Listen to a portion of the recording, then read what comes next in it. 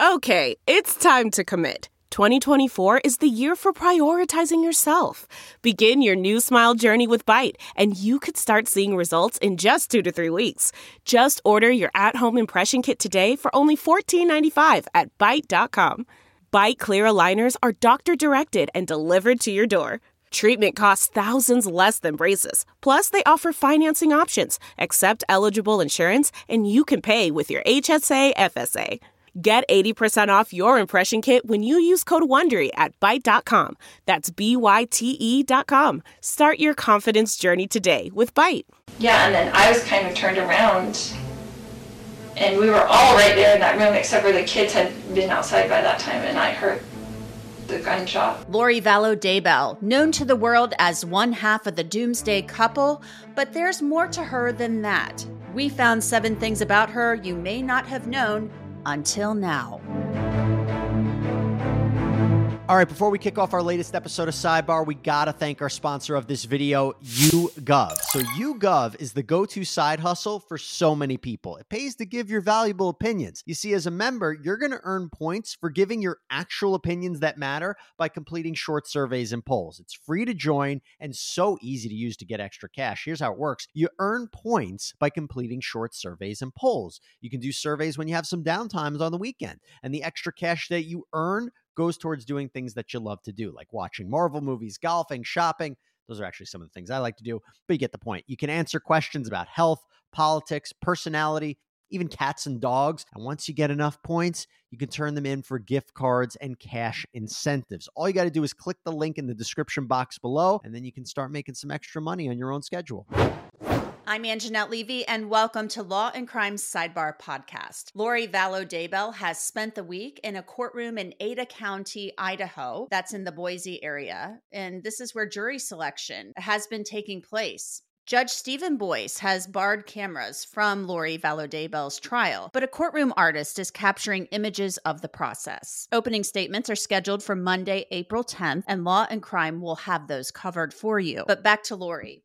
We know that she's incredibly religious, that she was raised a Mormon. She met Chad Daybell while she was still married to her late husband, Charles Vallow. Chad Daybell is a self-proclaimed prophet, author, and podcast host. Chad will be tried separately for the murders of Lori's children, Tylee Ryan and JJ Vallow, and Chad's wife, Tammy Daybell. Lori is accused of murdering Tylee and JJ and conspiring to kill Tammy. She's also accused of using Social Security benefits for JJ and Tylee after they died. Lori lived in Arizona when she met Chad and then later moved to Idaho, where he lived. Chad is Lori's 5th husband. We've heard from Lori in an interview with police in Arizona after her brother Alex Cox shot her 4th husband, Charles. Take a listen to a little bit of that interview. Lori really has a gift for gab. He was just so angry, like super scary. Did you know how you take your phone away from like a 16-year-old and they freak out? Like their world disintegrates. Like I've taken my phone away from a 16-year-old boy before, and he's like wanted to kill himself because like they kidnapped him. That's how it was. It was like, is something on his phone that he does not want me to see, that he was like freaking out, like to the point where I thought he would hit me in the back of the head to get the phone. Okay. So you thought, and not, I don't want to put words in your mouth, but you thought it was possible that he was going to hurt you. Absolutely, he was going to hurt me and Tylee. Okay. Not JJ, he would never hurt JJ. Okay. And he hurt my brother, like, he was going, like, ballistic about, it was bad. Okay. John Glad is the author of the book, The Doomsday Mother. So he knows a lot about Lori Vallow Daybell, and he is here with us to discuss these 7 surprising facts about Lori Vallow Daybell. So John, welcome to Sidebar. Thanks for coming on. Thanks for having me. It's good to see you. I'm really interested in hearing about how you became interested in this case and why you wrote the book. Yeah, well, I think like a lot of other people, I read about it very early on when they were still looking for the, JJ and Tylee, where are the children? I got interested. I've written a lot of true crime books, but I just thought this really piqued my curiosity. I wanted to find out more, and I took it to my publishers, Martin's Press, and they commissioned it. So I went ahead. Did you talk to a lot of people who knew her? Oh, yes. Yeah. I mean, I spoke to a lot of her friends, whatever. I spoke to Kay and Larry Woodcock briefly, though they wouldn't be quoted in the book because they were doing their own.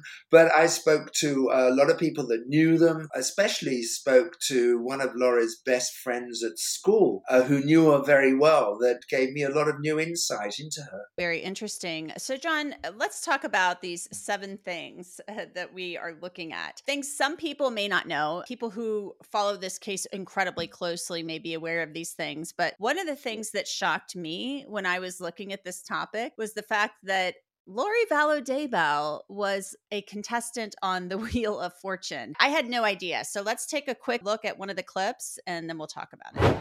Hi, how you doing, Lori? Lori Ryan from Austin, Texas. That's right. Hairstylist in Austin, hey? That's right, the best. How's the hair in Austin?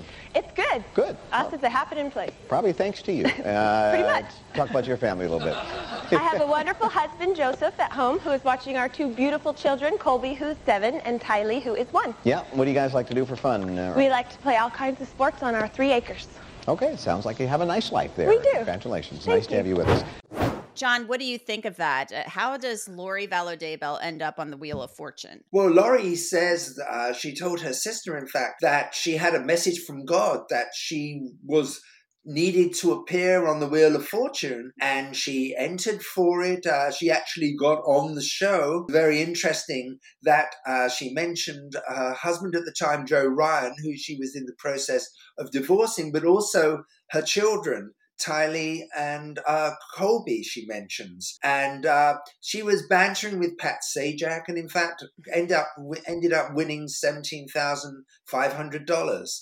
And she told everybody it was a gift from God. Do we know about what year this was? I think it was 2001. It was about 20 years ago, maybe and 2002. She just looks like a nice young woman, mom, blonde woman. I guess when I watched that clip, I was shocked because it seems like a much different person than the person we see now. We only know her through this case. But so she, even back then, she's talking about getting messages from God, and it sounds like believing in some type of religion. Oh, yes. I mean, this predates that even, She was always talking that she was in contact with the spirits from behind the veil. Especially, this is another point, her late sister, Stacy, who died of diabetes many years earlier.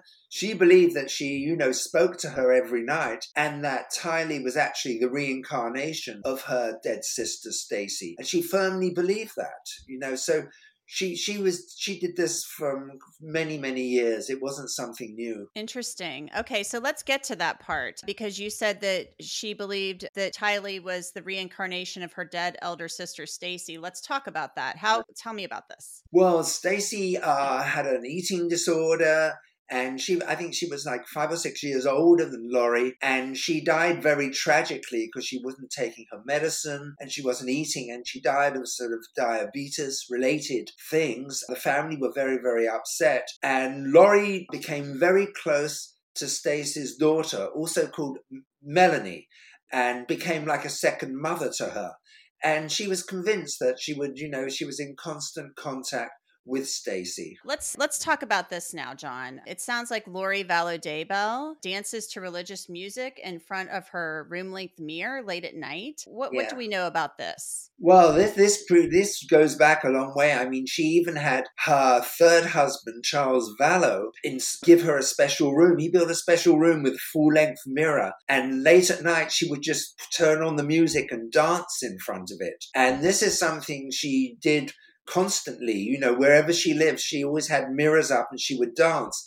And in fact, I understand that when she was in jail, the inmates would say that she still danced late at night in her cell, in fact. So this was just how she communicated with God, I guess. I'm not sure. So this is something that she's been doing for a while. Oh, absolutely. Yes. Mm-hmm. Yeah. Okay, let's talk about this. Her bedroom closet portal, where she believed that Chad spiritually visited her late at night. Tell us a little bit about this, John. Yeah, she told her best friend Melanie Gibb that that, wherever Chad was, he would come and visit, and they had a special portal in her bedroom closet. Although he didn't come physically, he came spiritually, and they would be able to talk and pray together and commune, and make their plans, for the end of the world and how they were going to, lead the 144,000 chosen people to the next life. Next up, let's talk about this, John, how she persuaded inmates to make her red lipstick out of Jolly Rancher candies and eyeliner from pencils for her court appearances, convincing other people to do this for her. Why isn't this something maybe that she could have done for herself? Obviously, this is somebody who is concerned about her appearance. Oh, absolutely. I mean, Laurie was a total narcissist. I mean, and she really cared about her appearance, and she liked to look the best in court. And I think she befriended the other inmates, who were more experienced. They'd been there longer than her when she was first arrested, and they taught her how to make bright red lipstick out of Jolly Rancher candy. And you can see in the videos of her court appearances, this garish red lipstick that she had. And they also, she did eyeliner from pencils. And this was like surviving behind bars for Laurie, to look her best, when the cameras were on her, when she did court appearances. And I can't help but think this may be one of the reasons there are no cameras. That Judge Boyce did not allow cameras in the court, because he knew Laurie would play up to it and act like she was, at a Hollywood opening or something. That's not just the sound of that first sip of Morning Joe. It's the sound of someone shopping for a car on Carvana from the comfort of home. That's a good blend. It's time to take it easy, like answering some easy questions to get pre-qualified for a car in minutes. Talk about starting the morning right. Just like customizing your terms so your car fits your budget. Visit Carvana.com or download the app to experience car shopping the way it should be. Convenient, comfortable. CarMax is putting peace of mind back in car shopping by putting you in the driver's seat to find a ride that's right for you. Because at CarMax, we believe you shouldn't just settle for a car. You should love your car. That's why every car we sell is CarMax certified quality, so you can be sure with upfront pricing that's the same for every customer. So don't settle. Find love at first drive and start shopping now at CarMax.com. CarMax, the way car buying should be. I find this odd, though, because she's able to convince these people. She's obviously made friends in jail. That's not unusual. Yeah. But the whole thing about being able to convince people to do something, this kind of reminds me of going back to the body camera footage when Charles Vallow was killed by her brother, Alex Cox. And she seemed to be able to convince these police officers of nothing, that she didn't do anything wrong. Her brother didn't do anything wrong. Oh, she was very persuasive. I mean, she knew how to make put people at their ease, communicate to them and relate to them. And that's one of the things she was very good at. She had a natural gift for relating to people. And I'm sure that's what she did with the other inmates, who probably really liked her and wanted to help her. Now let's talk about this part, because I always kind of wondered, what did Laurie Daybell do for a living? And apparently, Laurie Vallow Daybell, she's had several different names, had a home salon where she cut her clients' hair. Tell us about that. Yeah, I mean, that's what Laurie did for a living right from the beginning. She was a hairdresser. She worked in salons in Texas, Arizona, and whatever. And when she married Charles Vallow, he actually gave her a home salon. And also her previous husband, Joe Ryan, had given her a home salon too. So she would have her clients over, cut her hair. She'd cut relations' hair and whatever. And that's what she liked to do. And supposedly she was very good at it, Is this something that she had done for years and years, or what do we know about that? Well, that's the only job I could ever find Laurie had, was working in salons, cutting hair, beautician. So that's what she did for a living before she met, the men that would keep her, I know that there are sometimes, in jails at least, they'll have somebody come in, a barber or some type of person to provide this service. Is there any chance, I can't imagine giving an inmate, somebody who is charged with a serious crime as murder, a pair of scissors and having her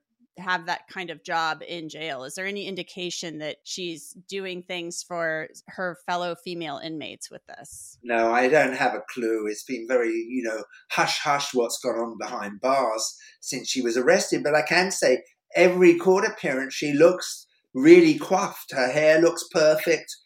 She's got the makeup and everything. So, I mean, she's gone to a great deal of trouble to look good for these court appearances. But whether she's cutting other people's hair in return, I have no way of knowing. Okay, interesting. That's just something I wondered about since she seems to be very focused on appearance. Our next topic here, our next little factoid, is the fact that she competed in a beauty pageant. So is this something in your research that you found that went on for her whole life, or talk to us a little bit about what you discovered? No, she actually won, I think, Mrs. Hayes County competition, beauty pageant in Texas. She competed with that, actually. She didn't win it. She was one of the finalists, and there's video of her, being interviewed. There was a swimsuit part of it. There was a costume part of it. And then she was interviewed. She gave a very, very interesting interview for that. But I think she wanted to compete for Mrs. Texas. That was her next thing. But unfortunately, she didn't get through to it. I want to go back to the religion part of this, John. Do we have any indication that this is something? I mean, was she raised in an incredibly religious household? Was she always a Mormon? What do we know about that? Well, her parents were Mormon. She was raised in a Mormon family. I mean, they went to church, they practiced, but I mean, Laurie's childhood friend told me that they were always very surprised because Laurie's mother, Janice, would go out in hot pants and leopard skin tops and everything and looked anything but a devout Mormon. She was very fashionable in that way. So nobody really knows, but Laurie always claimed to be the religion, and later on she got more and more devout. As far as the beauty pageant stuff, John, was this, I forgot what you said about whether or not she was doing this for long periods of time, or? No, I think that was the only one, the Mrs. She was looking for Mrs. Texas, so she went in the early stages and went to Mrs. Hayes County, and didn't win that. John, do you think that you'll be traveling to Idaho for this trial at all? No, I don't. Basically, I probably wouldn't get in the courtroom. I finished the book over a year ago. I've moved on since then, to other projects. So no, I'm not going to be going to Idaho. And unfortunately, I would have been watching it on television if it had been allowed cameras in the court, like the Murdoch trial. For the book I've just written on Alex Murdoch, but that's not going to happen. So like everyone else, I'm just, getting it through Twitter and other, reportage. So not something you're continuing to follow very closely, but obviously something that captivated your attention and you decided, hey, this could make a good book. Pretty much, yes. But, I've been following it pretty closely, since I finished the book. But for me to go to Idaho and cover it, I don't think so. All right. Well, John Glad, author of The Doomsday Mother, we appreciate your time and appreciate you joining us. Thanks so much. And we look forward to having you on again. My pleasure. Thank you very much. And that's it for this edition of Law and Crime Sidebar podcast. You can listen to Sidebar on Apple, Spotify, Google, and wherever else you get your podcasts. And of course, you can always watch it on Law and Crime's YouTube channel. I'm Anjanette Levy, and we will see you next time.